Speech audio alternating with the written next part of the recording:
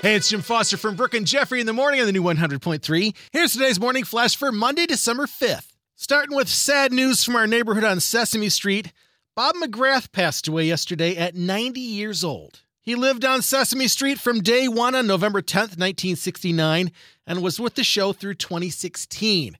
And if you grew up on Sesame Street like I did, you know Sing a Song and the people in your neighborhood by heart.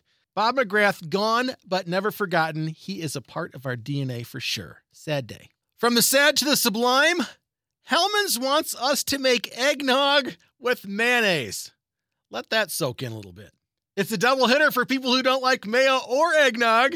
Eggs, of course, are the third ingredient in mayo, and they claim it works even better than egg yolks. They're even selling a blended version called Frozen Mayo Nog in a place in New York this month. Posting the recipe, each cup has 4 teaspoons of mayonnaise, along with milk, heavy cream, simple syrup, nutmeg, vanilla extract, and cinnamon, plus rum, brandy, and cognac.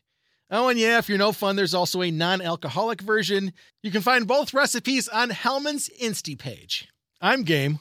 And finally, it's not a Foodie Friday flashback. How about a Monday Foodie flashback? Does everybody remember back on Laverne and Shirley when Laverne DeFazio would drink Pepsi and milk? Well, now Pepsi's launched a campaign telling people to mix Pepsi and milk, and they're calling it Pilk.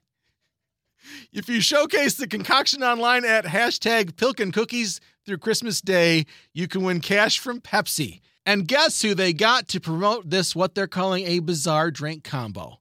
How about Lindsay Lohan? Fitting. Nice.